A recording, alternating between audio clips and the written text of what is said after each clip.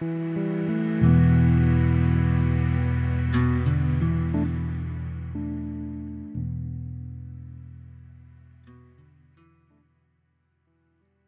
everyone, this is Yulei Strate. Today I'm hosting Agustin Chevez.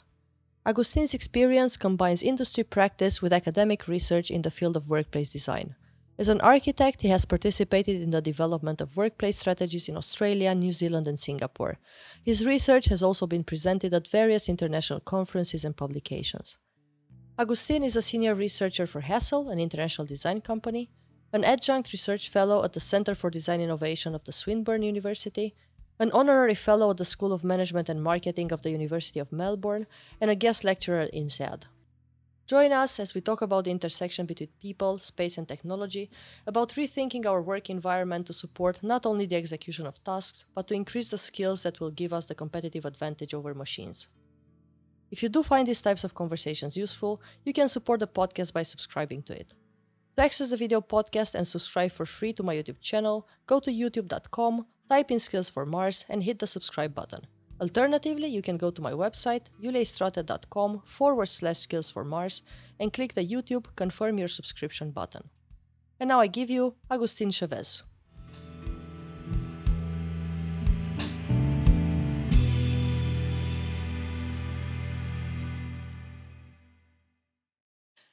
Hello everyone, and welcome to the Skills for Mars podcast. Today I have the honor of hosting Dr. Agustin Chevez, Gus, shortly.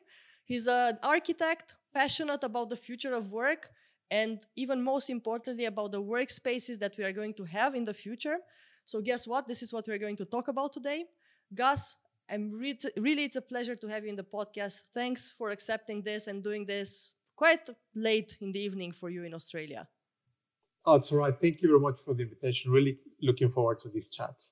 Me too as well. I'm quite curious, as I've just told you. Before we get into anything, would you be okay to introduce yourself and your work? Because I think this is quite new. Yeah, well, thank you. Yes. So I'll start by saying I'm Mexican. That will explain a lot of things, including my accent.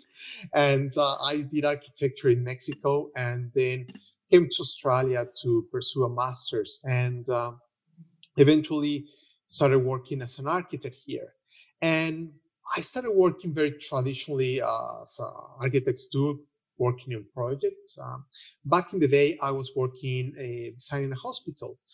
And hospitals take a lot of time to design and to deliver. So halfway through the project, and this is many years ago, the client wanted to change the X-ray machine from being analog, the ones with old school that you have the films and you need a viewing box, to digital, where they just take a digital image of the X-ray and travels through the hospital. And that was amazing. I mean, makes sense, move on with the times. But that created so many changes in terms of the design. I was particularly attached to a piece of furniture that I designed that was like a little desk where it would have a backlight and you'll put the film and you'll see the X-ray and so on. So that created so many changes, but also physically that you could see and changes in the specifications of rooms and so on. But I was more interested in this, how information flowing within the hospital and how that will change the relationship between uh, doctors and doctors, doctors and patients, and so on. And so I put forward a PhD proposal to see how we can better understand the changes of technology and how they affect the way we design spaces. Because if it takes 5 years, let's say, to design and construct a hospital, then pretty much the changes that happen in that time is going to be such that might be obsolete. So long story short, I got accepted to do a PhD, and that really changed my whole career. And it allowed me to see design in a different way, not so traditionally the view held by these traditional designers, but more encompassing, a little bit more broader, and really embrace and realize that it's about including people in the process and the purpose of the organization. Um, I've read quite a bit, not everything, of what you wrote. And then you talk very much about making workspaces bring out our competitive advantage, right? Our humanity, because that will gain the battle with the machines. How does that work? So how can workspaces really make us collaborate better, work with each other better, communicate better? Uh, it's great question, but I think there's some assumptions there in the sense that we need to collaborate more, or what better means. So, for example, one aspect that I'm particularly passionate about is this notion of collaboration, right? It seemed that if something is good, more is better. So we went through this phase that because uh, technology allows us to communicate and collaborate, like you right now, you're in Singapore, I'm in Melbourne, and we can collaborate. It wouldn't be possible to do it a few decades ago like this. And we think that we should embrace more technologies and so on to benefit from this type of interactions. And to some extent, that is correct, and we can benefit from it. The problem is when we think that because this is good, more of this is even better. So we need to find the sweet spot of human interactions. We tend to use this big umbrella of collaboration to summarize all the different ways in which we interact.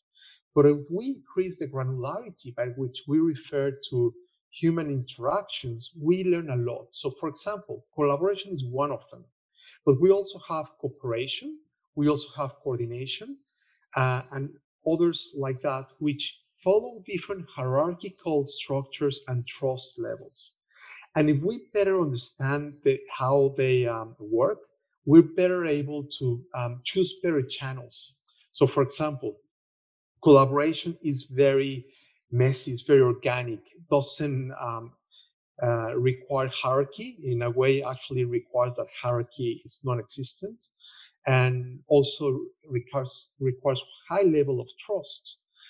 So that requires some specific environments, better done where the channel can transmit very big broadband, and that is better done face to face. Whereas, for example, cooperation or collaboration, they can be the work can be packaged into different aspects, and then it can travel very well through different channels, like digital ones. Can be email, can be done via uh, video conference, and so on. The trust and the hierarchy levels are different, and therefore the channels are Go ahead. Of course, I have questions. different. So Sorry I if felt I that you talk wanted to too much. say something. But please interrupt me whenever you feel fit, because I can go on, and I don't want that to be a monologue. I wanted to ask, how do you figure out, because each company is different, right? In some companies you have, there's more collaboration required than others. I mean, it definitely depends on the kind of work they do as well. Because if I can imagine that if it's only a sales organization where people maybe go on Mondays or on Fridays to deliver their receipts, right, and just make their expenses, but the rest they are traveling for client work, you have to design differently than for a company who's maybe working in R&D or in publicity, right? And they're all the time together, having to do to bring creative work, right? That's the scope of their work. Do you have any tools to analyze how work happens for each company, so you can understand the level of collaboration and how to design spaces, collaboration, communication, trust that is needed, so you can design the right spaces?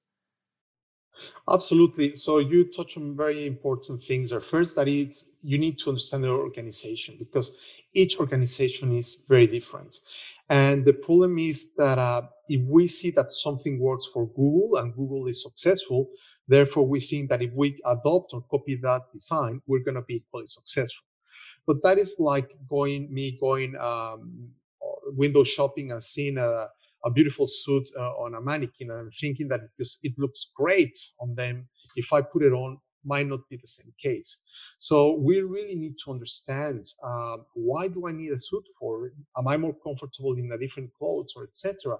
We really need to understand the specific needs of the organization, because a solution that will empower organization to meet their organizational objectives might actually hinder or not allow the organization to thrive. So first thing first, we need to stop designing by trends, because that is a very big bias at the moment in the industry. Because this is popular or not popular, we tend to follow either open plan or stay away from enclosed office or activity-based working, and we just blindly follow the trend rather than the circumstances or the reasons why we should adopt that trend. Going back a little bit to the collaboration issue, uh, we also tend to think that collaboration should all be nurtured to the extent that it promotes business performance. And some reports, they actually have quantified the economic value of collaboration. You know, that if different departments collaborate more with each other, that has an economic benefit or innovation, and so on. And to some extent, that is true. But also we need to realize that it's an important human need to be social interactive, even if that doesn't necessarily lead to economic benefit.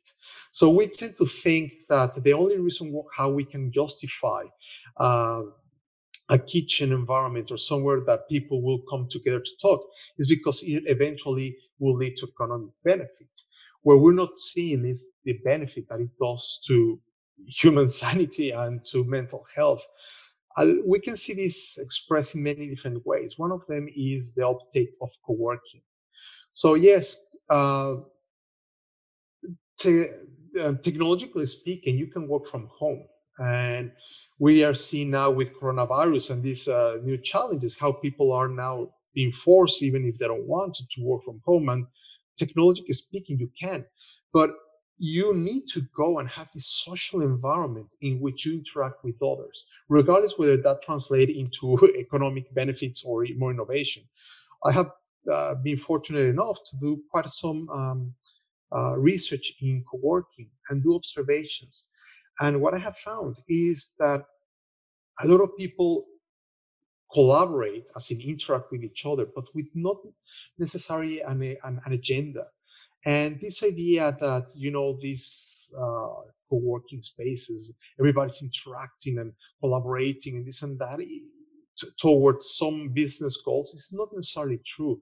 People just like to hang out and to be amongst others.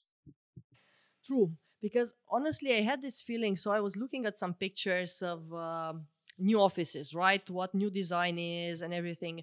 It feels remotely without being too deep in this area, right? That it's very much about aesthetics and, as you said, copying what big companies are doing. And on the other hand, it feels like someone is trying to keep people at work more and more by including not only their own activities but a way to socialize, a way to take care of yourself, right? You have mindfulness rooms, and you have gyms, and you have showers and everything, even for office spaces, which was not there. You had them in the factories, but they were not there before. So more and more things, shops, coffee places, restaurants, so you can eat and have a good time. It somehow feels that it's a lot or a lot of the talk is aesthetics and keeping people more at work. Yes. How Uh, yeah, how do you see this? Because you definitely should have more information than I do.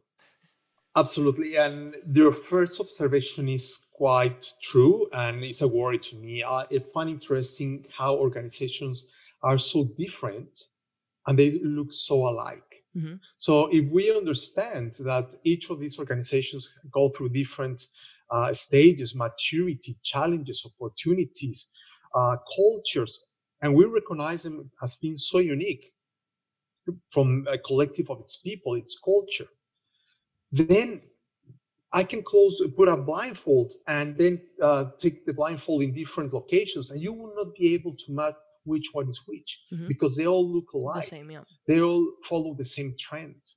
So that's a very big problem as I see it, because we're failing to capture the uniqueness of the organization Hmm.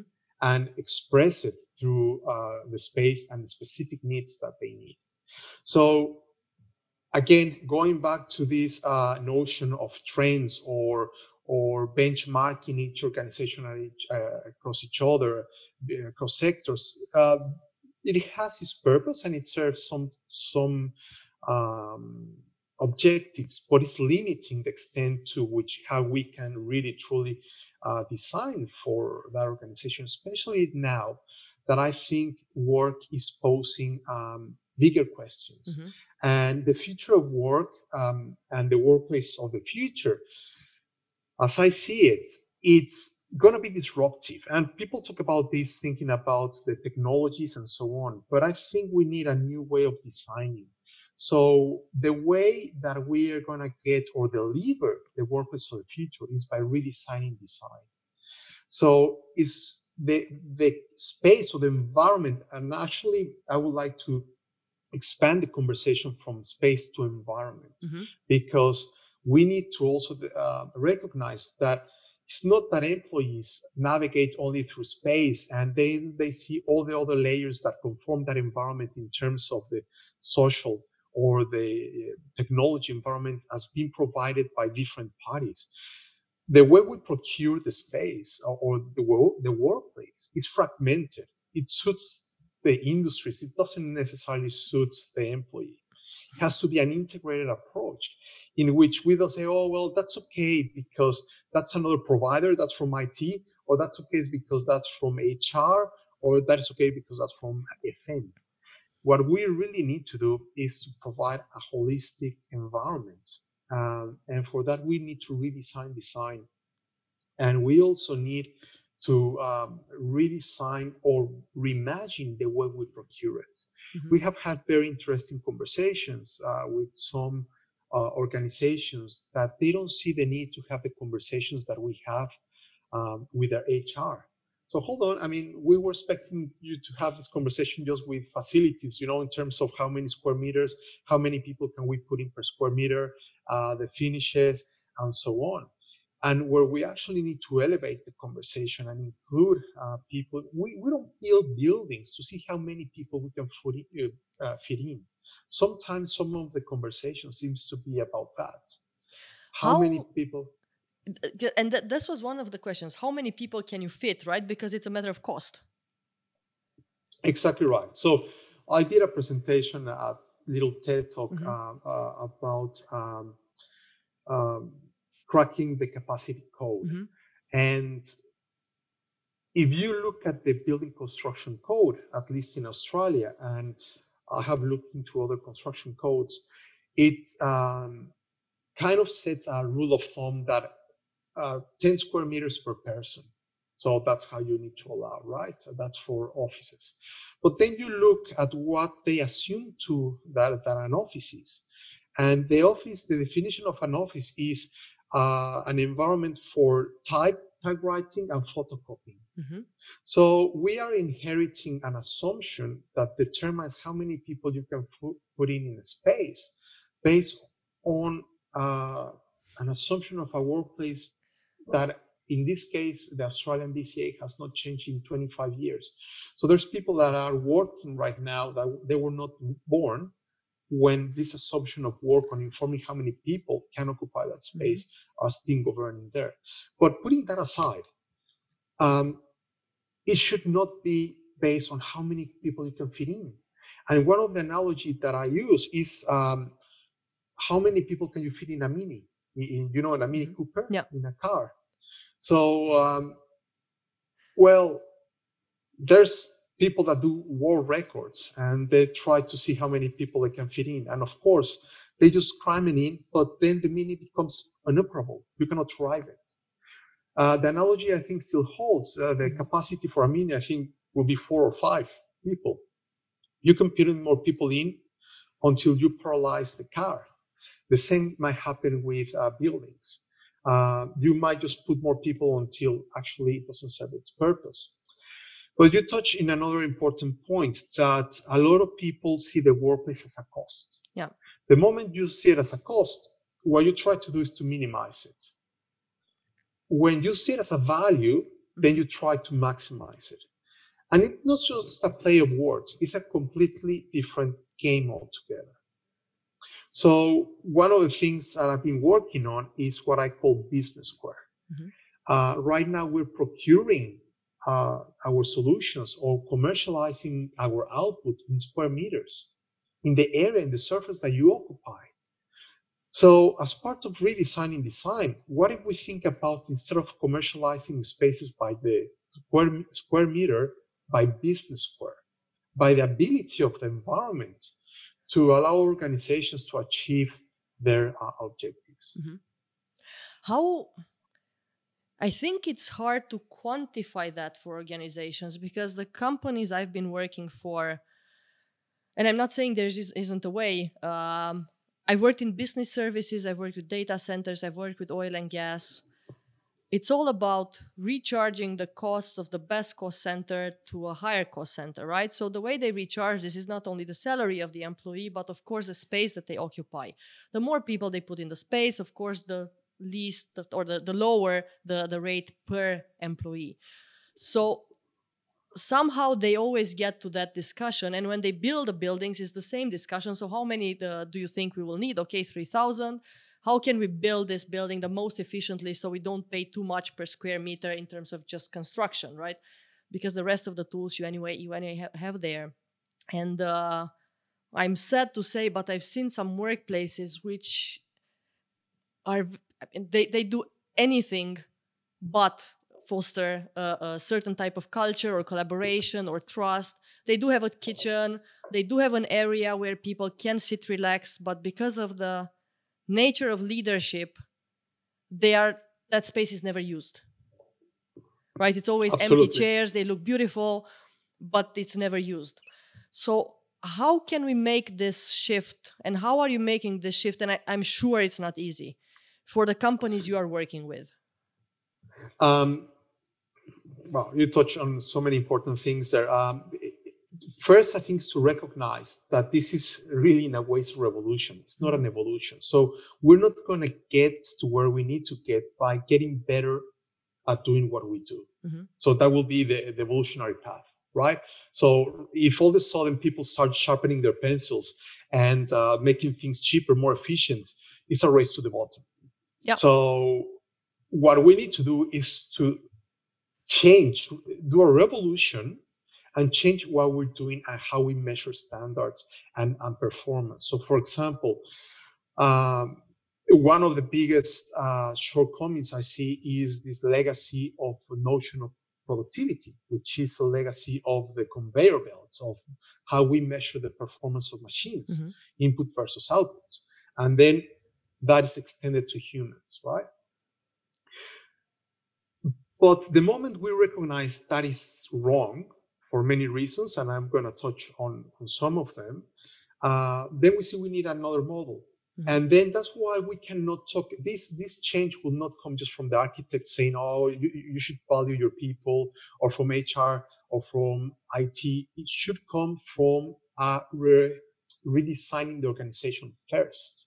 So that level of maturity or view of the organization, it's come from the organization themselves. And then they're going to face so many problems without getting too technical. It's even how they allocate the budgets. So, for example, architecture traditionally fits within CapEx, capital expenditure. So here's your budget. Yeah. Here's one off because we, at the end of it, we just want the building and we will move on. Hold on, where's the OPEX? There's no OPEX allowed or operational expenditure for us to maintain that environment. The assumption is that it's a set and forget solution. There's your building, it works beautifully, pay me, and that's it. So one of the things we're trying to also do as part of this approach is to use the notion of living labs. One in which we see the building once it's occupied as prototype 1.0, the best assumption that we can come up with based on what we know of how the organization is going to work. But then it requires fine tuning, requires to be every 6 months or so, just like you take your car for fine tuning and so. For us to better fine tune the design, the problem is this type of approach is seen as a fault design or as an incompetent architect that could not come up with the right solution. Whereas what we're saying is, no, the flaw is applicable to the design process. Mm-hmm. So it's not about good designs and bad designs. Actually, the good designer will know that even if we provide the best environment at day one, you as an organization is going to change. So we need to constantly change the environment. So is there then, is that the best model of the organization, of the actual space?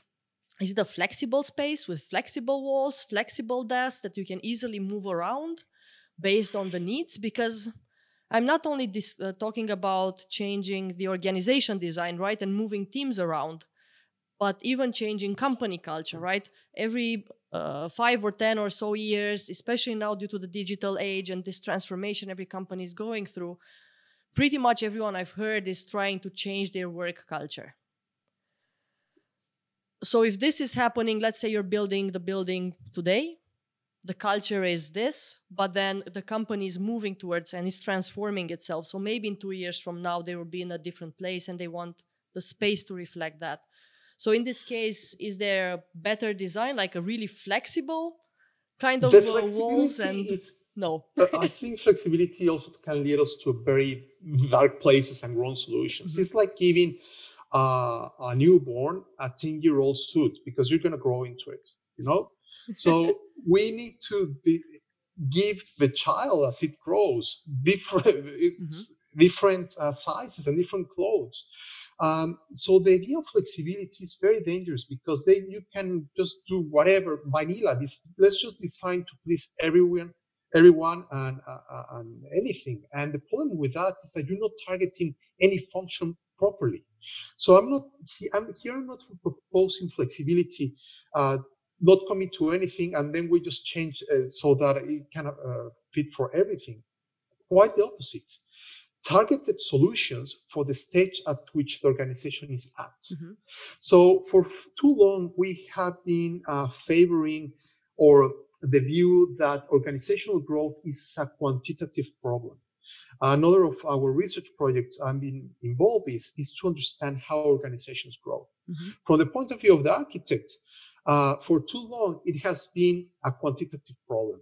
People just grow, organizations just grow in headcount, which Yep. need more area. And that's the only problem we need to deal with. But through this research, it's becoming increasingly apparent that as organizations grow, they also change qualitative, not only quantitative. Mm-hmm. So the argument here is that the space not only needs to be bigger, but needs to be different.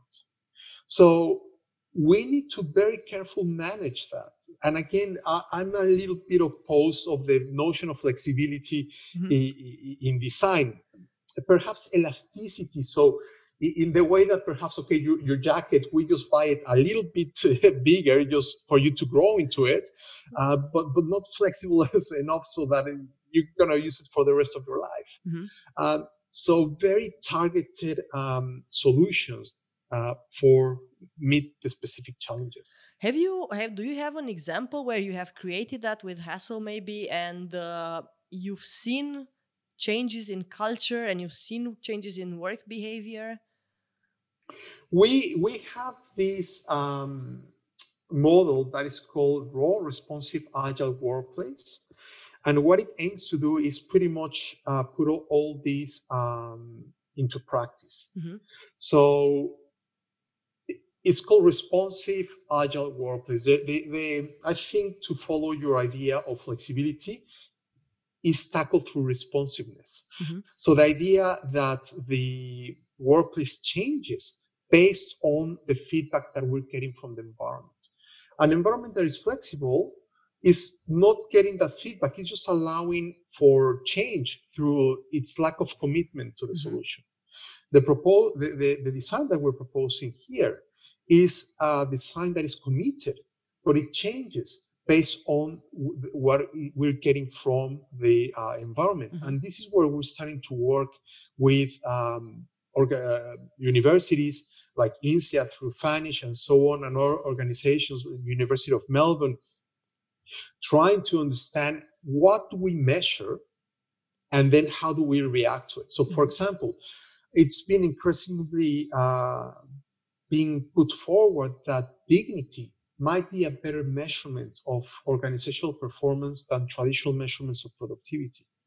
So we just finished one of the first research that we are aware of, in which we are trying to correlate survey that we adapted from one of the researchers in the US that we're working closely with, developed this workplace dignity scale. Okay. And we are using some of those questions and we overlap that with social network mapping. So now we're trying to see how and if dignity travels through social networks. And if so, how can we support those networks using space? This seems quite. So we are talking about dignity in the workplace, right? Is this related to? Because I've never heard of such research, so it's quite fascinating. Is this related to workers' efficiency, to how efficiently we work, or how performant we are? It's relating as so dignity is measurement of self-worth, of one's self-worth, right? So but it has two components: my individual sense of worth, and then The perceived. the validation Yeah. of that. So I might have as whatever measurement of self sense of worth, but that is moderated by the social system. That's why it's very important to put this in the context of social networks. And what we're looking at is equality. What we're looking at is um, valuing as a person, not objectification. It's very easy to objectify people in the workplace. So all of a sudden, if I objectify you, if you are good at doing Excel, for example, I stop looking at you as a person. I just look at you as a resource that is good to do Excel spreadsheets and so on. So then when you have a problem that is a human problem, a personal problem, doesn't follow that model. But if we adopt the dignity scale, and this has many different parameters, we just limited for this pilot research to 5 that measures the quality and so on. And what we're finding is there are some interesting correlations there. We study gender, right? So differences in gender, if there's a difference between males and females. So what we found in a specific organization that we've been working for quite a long time is that there's differences in the in gender differences, right? So women are underrepresented below the demographic in the organization in exchanging of ideas, in review and approve, and in exchanging of ideas, review and approve. And there's another one that is escaping my mind, but I'll tell you in a second. But in terms of information exchange, they're spot on in their demographic. What that means is that women are actually doing their job when it comes about sending those information. But when it comes in terms of generate ideas, they're underrepresented. Why is this a problem? Because if you hire more women in the organization, other research by others suggests that they might leave if they're not feeling in part of the organization or they're not shaping the organization. There's a lot that has been said about the use of design for attracting and retaining talent. We even call it bribery by design sometimes, you know. To what extent do we actually bribing people, as you were saying, like the Googles and this and that, just putting things there, so please don't go. But eventually, people will say, you know what, Gus, I really love the red carpet and the green painting or whatever, but this is not working for me. It doesn't matter how many times you change the carpet if the organization is not um, inclusive of that demographic. But, and this is what gets so interesting. So when we slice the dignity data by number of interactions and by gender, what we found is that there were some tiny differences in by gender. So inconsistency with all the data that we have collected in this organization, women were worse off than men.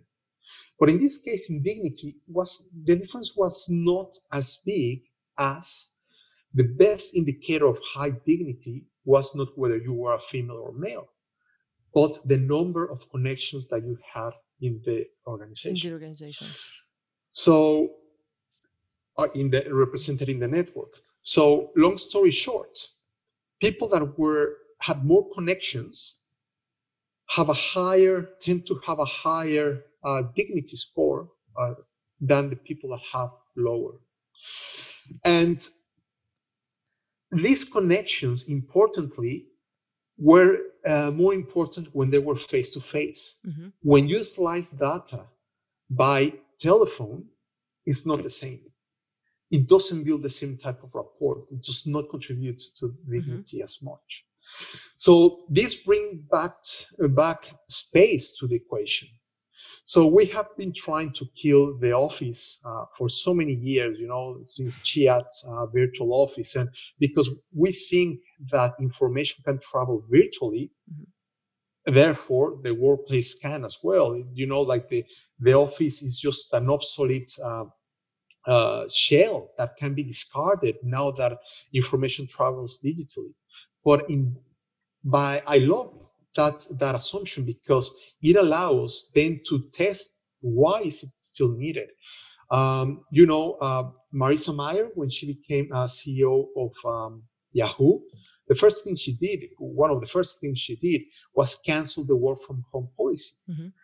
And I remember one of the headlines of what was the New York Times, I think it was, Marissa Mayer bringing Yahoo back to the Stone Age by getting employees back in the office. Because we thought that there was an arrow of time, thinking that the future was like dispersed, and by bringing them back to the office, it was back to the past. Then 2017, just getting my dates right, so 2017, 2018, IBM did the same. And IBM invested a lot of money into developing these virtual interactions. And they are bringing people back to the office, to the brick and mortar office, to bring that sense of collegiality, to bring together people. And Apple, they just built a $5 billion corporate campus.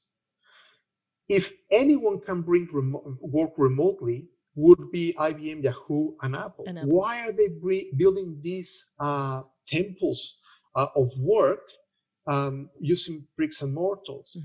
Well, it's because we're starting to recognize the attributes of space, the persistence of space, and how it brings people together, and how it allows to interact and communicate messages that are very difficult to codify in other channels. So we think that the future of work, or the future of the workplace, is evolving from being functional to being social. So we used to design for functionality purposes mainly, for the ability for you to do the activities that you needed to do. So if you needed to do an email or a PowerPoint presentation, we designed it for that. But now it's obvious that you can do PowerPoint presentations or Excels or send emails wherever you want. But what you cannot get is sense of purpose, sense of belonging, and leadership that easily in remote environments. So another research that we're working on is, we call it making space for leadership. What are the attributes of space that allow us to transfer these very complex cues of leadership, of purpose, of meaning, of belonging, and how we can better design for that.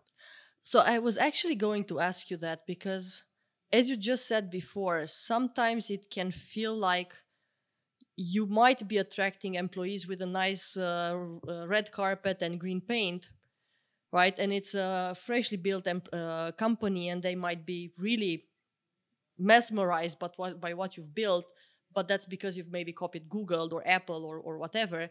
But when they actually get hired, right, they are facing, I don't know, cruel leadership, mostly dictatorship, and there's no relation between the actual space, which looks beautiful and seems collaborative and seems like it's allowed for creativity, but actually they get into this leadership and cultural trap. How are how are things designed so you can foster good behaviors, the good leadership behaviors?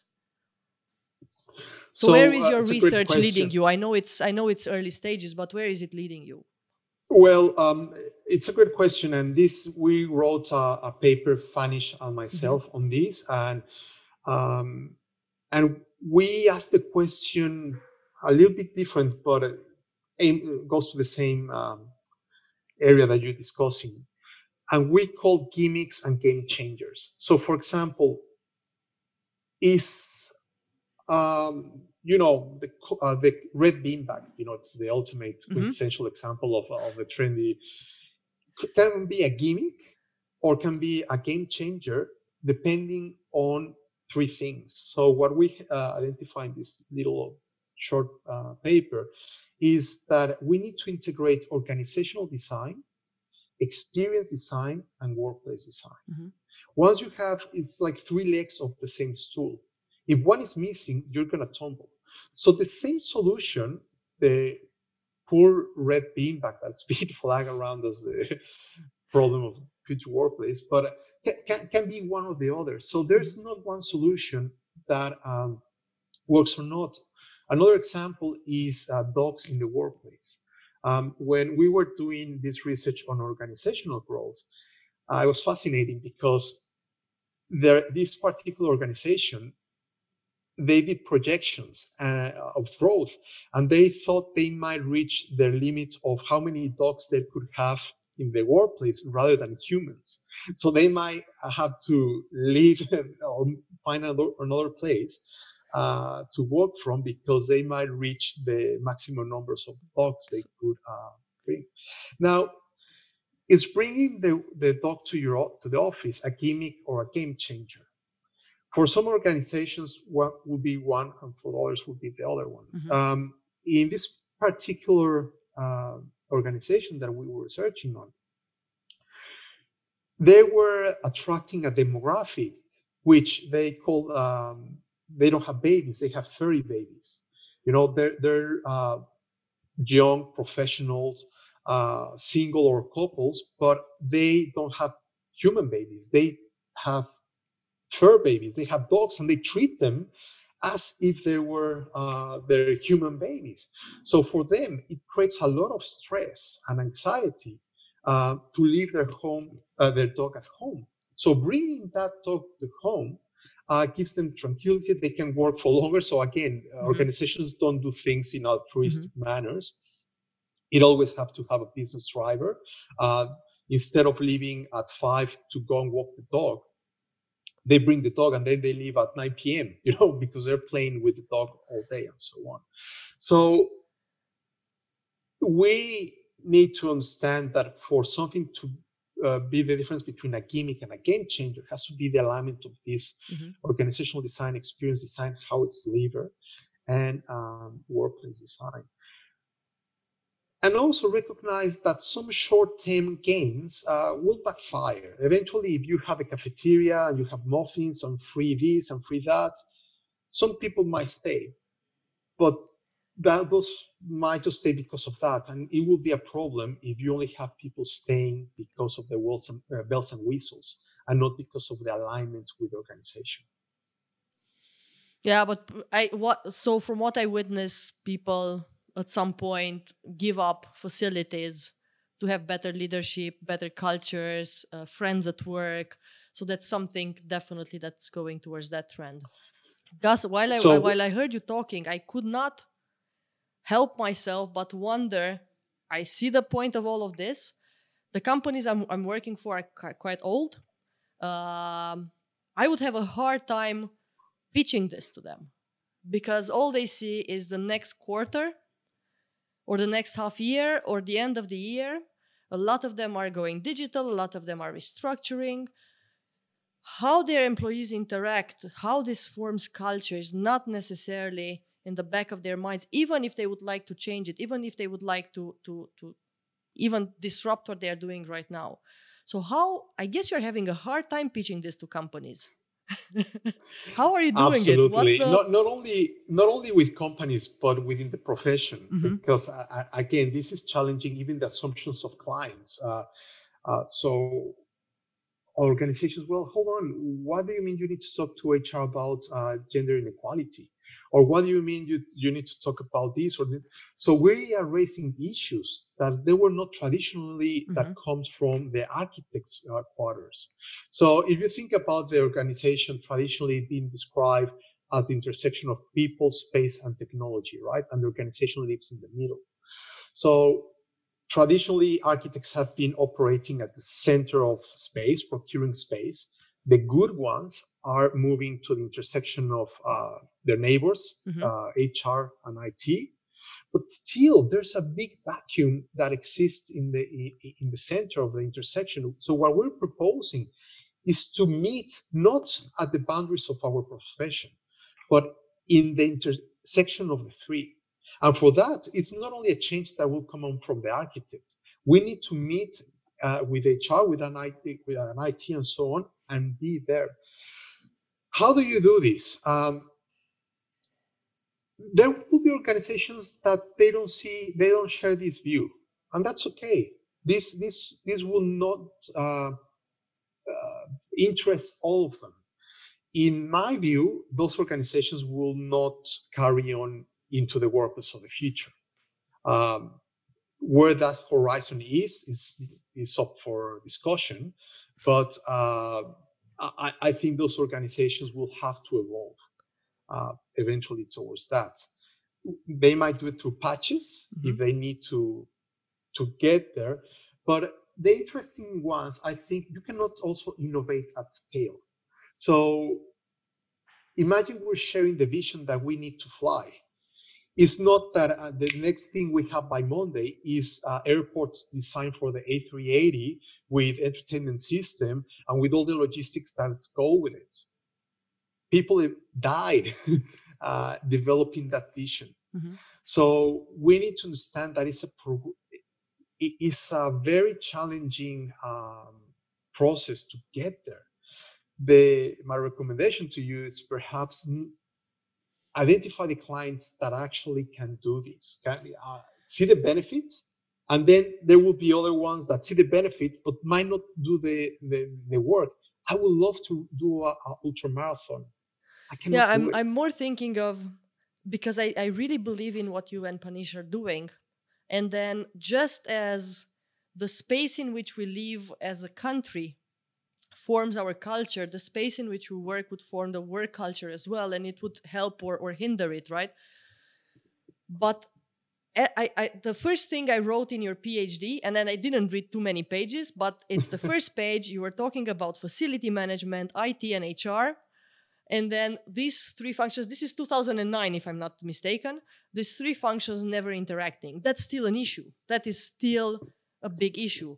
IT never knows, like really to the basic line, how many computers to buy for the new employees. They can never keep track, right? It's even as simple as an Excel file, how many new people come in so they can have their laptop and everything that they need IT wise when they join the company.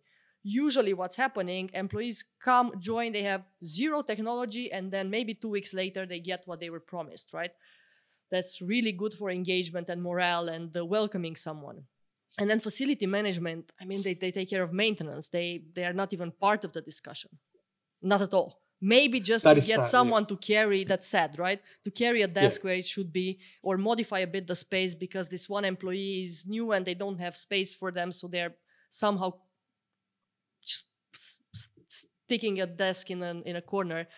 So it still doesn't happen, and it's 11 years after. How could HR, because this will reach this, my main audience is on LinkedIn, right? So how could HR support this effort that you are doing as architects? And it's funny, right? Because I've never seen an architect in an HR office. Never. I've seen them Yeah. in general managers' offices discussing on how to build and what's the cost and what's the project and how many the days in delay and what does work and what doesn't work, but I've never seen them talking to HR. So how can we help you guys so we can maybe spread the same message, and for not only HR but the whole organization and the business to really understand how this can help bring productivity and bring profitability, because it will get to that discussion. Yes, so I think perhaps is let's meet earlier and let's meet before there are assumptions be done. Usually, this is an overgeneralization, but um, architects are approached when the solution has been defined as to be a space. So someone else in the room has made an assumption that there's a physical response to it, and then comes the architect. And so by then, there has been so many assumptions done about what is work, how it's been designed. Through our analysis of social network mapping that we do, we have seen that the performance of the environment would be so much better if we redesign or we design work 1st and then the workplace later.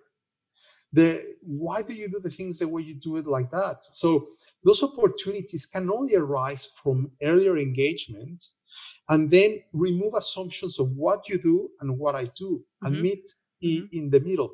And again, I have had interesting conversations with HR saying, why do you need to meet with us? Like, what is it the need of that? But once they see the data, and we come from the place of data, and we show them the evidence and this, then they're more open, they're more welcoming. Interestingly enough, then the conversations shift very central to HR, and FM tries to go back to perhaps their operational um, area. So for us to move forward, I see, as you were saying, actionable things. Let's meet earlier. Okay. Let's meet in the middle. Let's rethink. Let's not try to improve what we have, but revolutionize. And let's also change the metrics. Let's stop thinking that um, we all this the future of work and automation. I think the saddest part about this is that machines are going to be going to replace us faster, not because machines are going to become more human, but because we are actually making humans like machines. We are rewarding the behaviors they make the perfect machine: reliability, productivity, efficiencies. And we're neglecting the human capital. So your podcast is the skills for Mars. Yes. If you ask me what are the skills that are required in the future, and then for the environment that needs to be nurtured for that environment, those are uniquely human, not those that are closest to the machines. Long story short, and I can expand a bit more on why I think that is the case, but what I think that makes us uniquely human is absurdity. So imagine, and I just saw your face there, imagine having a meeting with these traditional organizations and with HR and measuring uh, uh, productivity and this and that, and say, okay, guys, your time to shine comes now. How do we, what's the purpose of the future? Oh, it has to be absurd. You call security, and off I go. So when we talk about the future of work, we need to put horizons, and try to create different solutions. As we're saying, okay, it's not that I'm going to give you. Sometimes some clients might say, I want the workplace of the future, something that is 50 years into the future, so on. If you give them that vision, will not work. So that's just marketing wash, or that's just not in It's just a alignment. gimmick. It's just a gimmick, exactly right, just a gimmick. So you need to recognize, okay, is your people there, is your culture there, is your technology there, or do you just want to have a funky office? Because usually it just boils down to they just want a funky office. So uh, it's this idea of really sitting down and not come with assumptions of how the problem will be solved by any of these departments, by IT or FEM or HR. Another conclusion of my PhD, I think you read more of it than anyone else have read, uh, because the story I told at the beginning of this conversation is of the X-ray machine. I don't know if you remember that change. So I started this journey thinking that technology was the driver of change in the workplace. The X-ray machine changes, and then the space changes, and everything changes. But actually, no. What I found in my PhD was that the driver of change is not IT or it's not space, it's economy. And by economy, I mean in its wider definition, the management of the most scarce resource. So basically, whatever the organization wants the most must have the least. And that could be most likely money, but can also be time, quality in the sense of talent, and so on.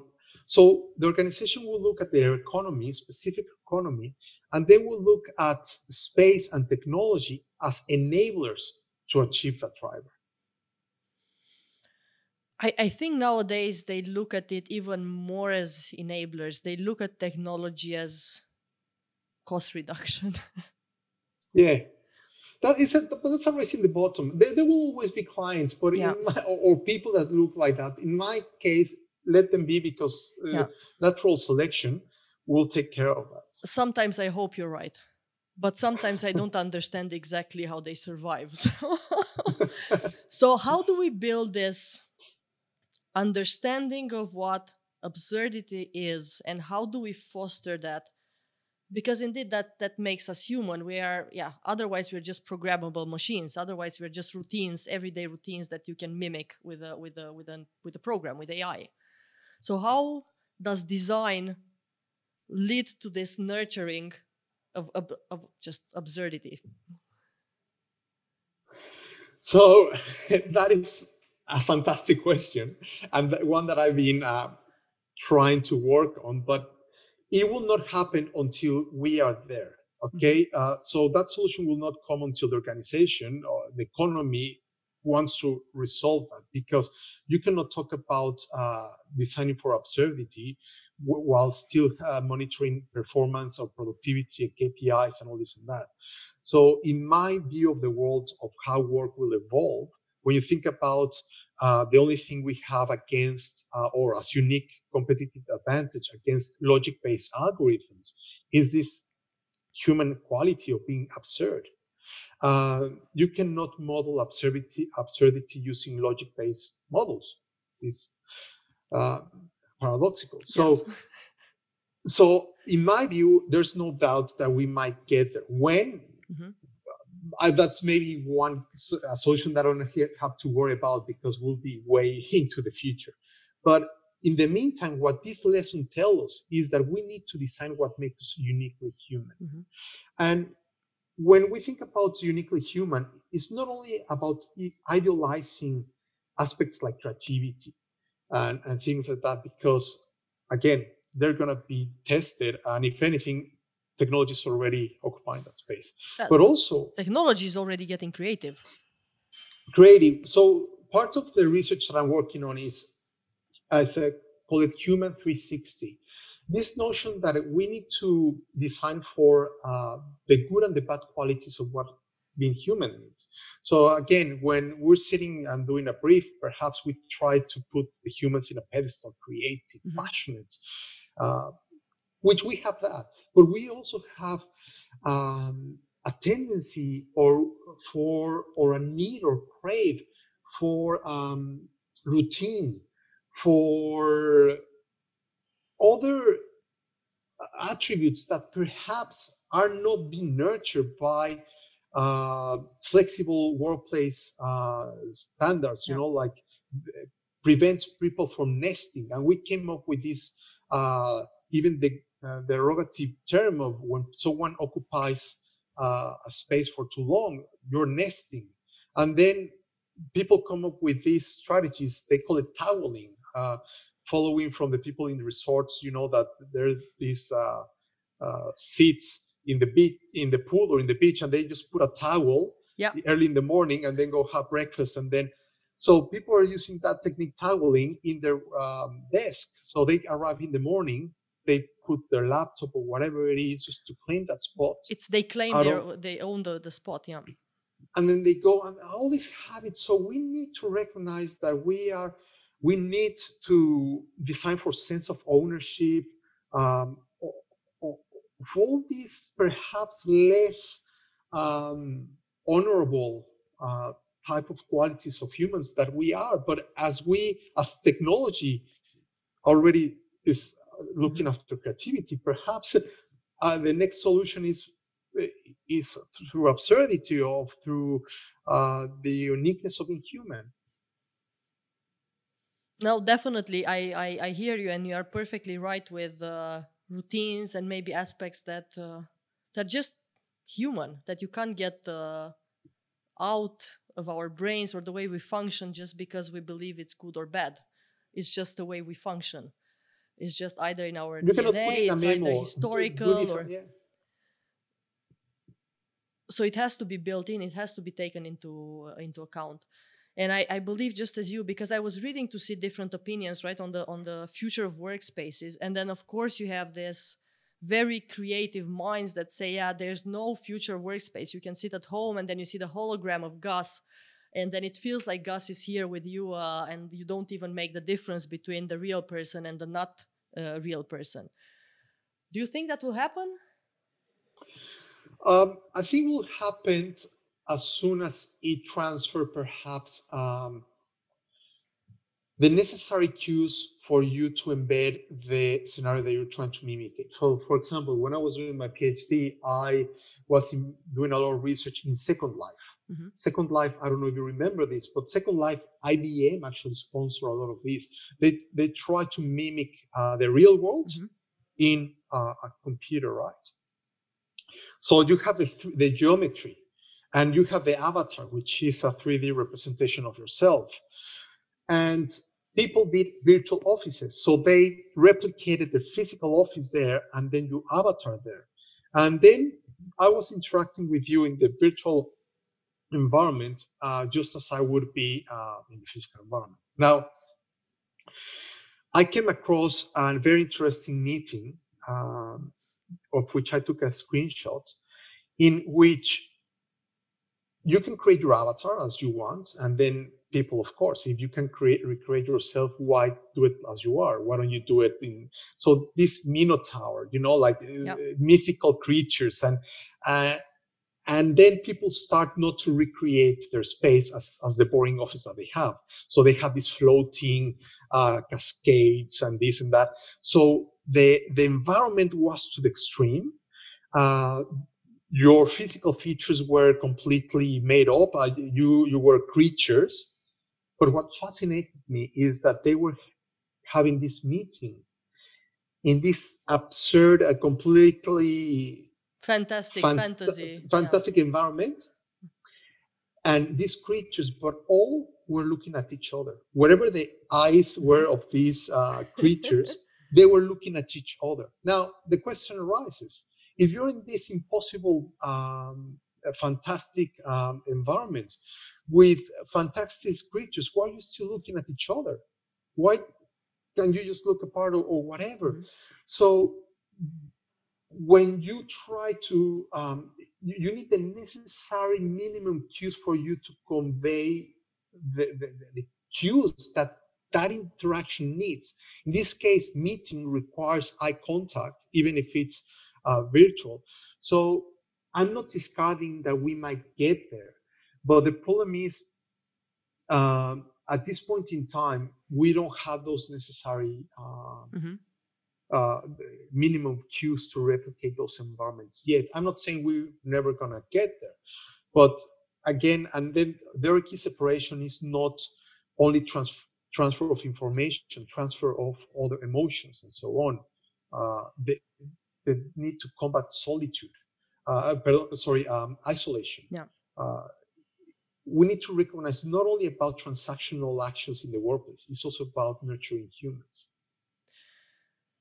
I know it's late for you. It's almost 10 o'clock. So I have only one last question. What's the journey that you think that you and Panish, because it seems like you are the ones fighting this battle, are going to have to go through so we can implement the kind of thinking that you are promoting? Because this is still research, early stages, keynotes, talks. It didn't reach too many HR offices. And it might Yes. not even have left Asia or Yes. Australia. So yes, my collaboration with Finnish has been amazing, and we have other collaborations with other universities and other researchers as well. And we, if we knew, we have already done it in a way. So that is the spoiler to kind of indicate that I don't know the answer. What I do know is that it's worth fighting for. But you already kind of pointed to an avenue that is necessary is that stop talking to the silos.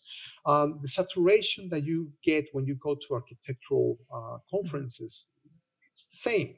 I haven't been to my detriment. I haven't been to many HR conferences. So perhaps start cross-pollinating and seeing how we can contain work, not uh, great workplaces, but how we can contain work in different environments and start the dialogue from there. And it's not easy, but should be done. Gus, would you be okay? Because I really, really like these ideas and I would like to support as much as possible because I think it's a fight worth fighting because we are going to get there in the end. Would you be okay if I put you in contact with an organization called the Conference Board? I'm not sure if you've heard of them.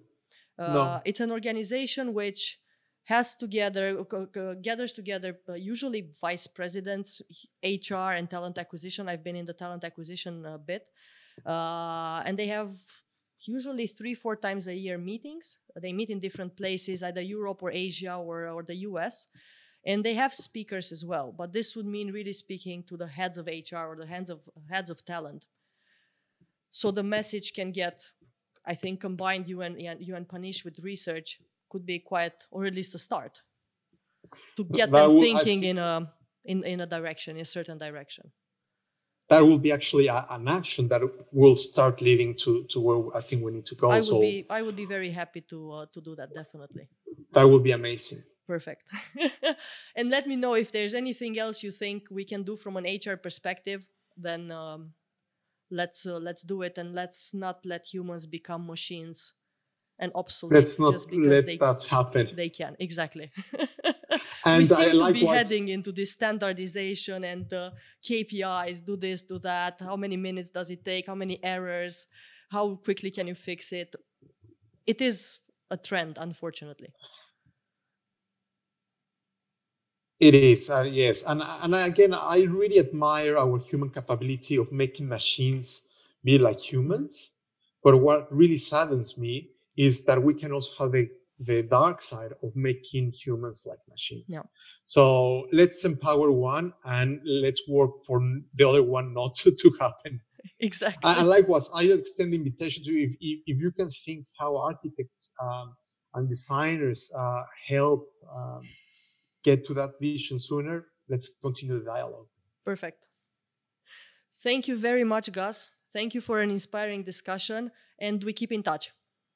Thank and you. Have Thank a good you very evening. Much. Thank you, Will. Thanks, Julia. Thanks. Keep in touch. Talk soon. Take care. Bye-bye. Bye.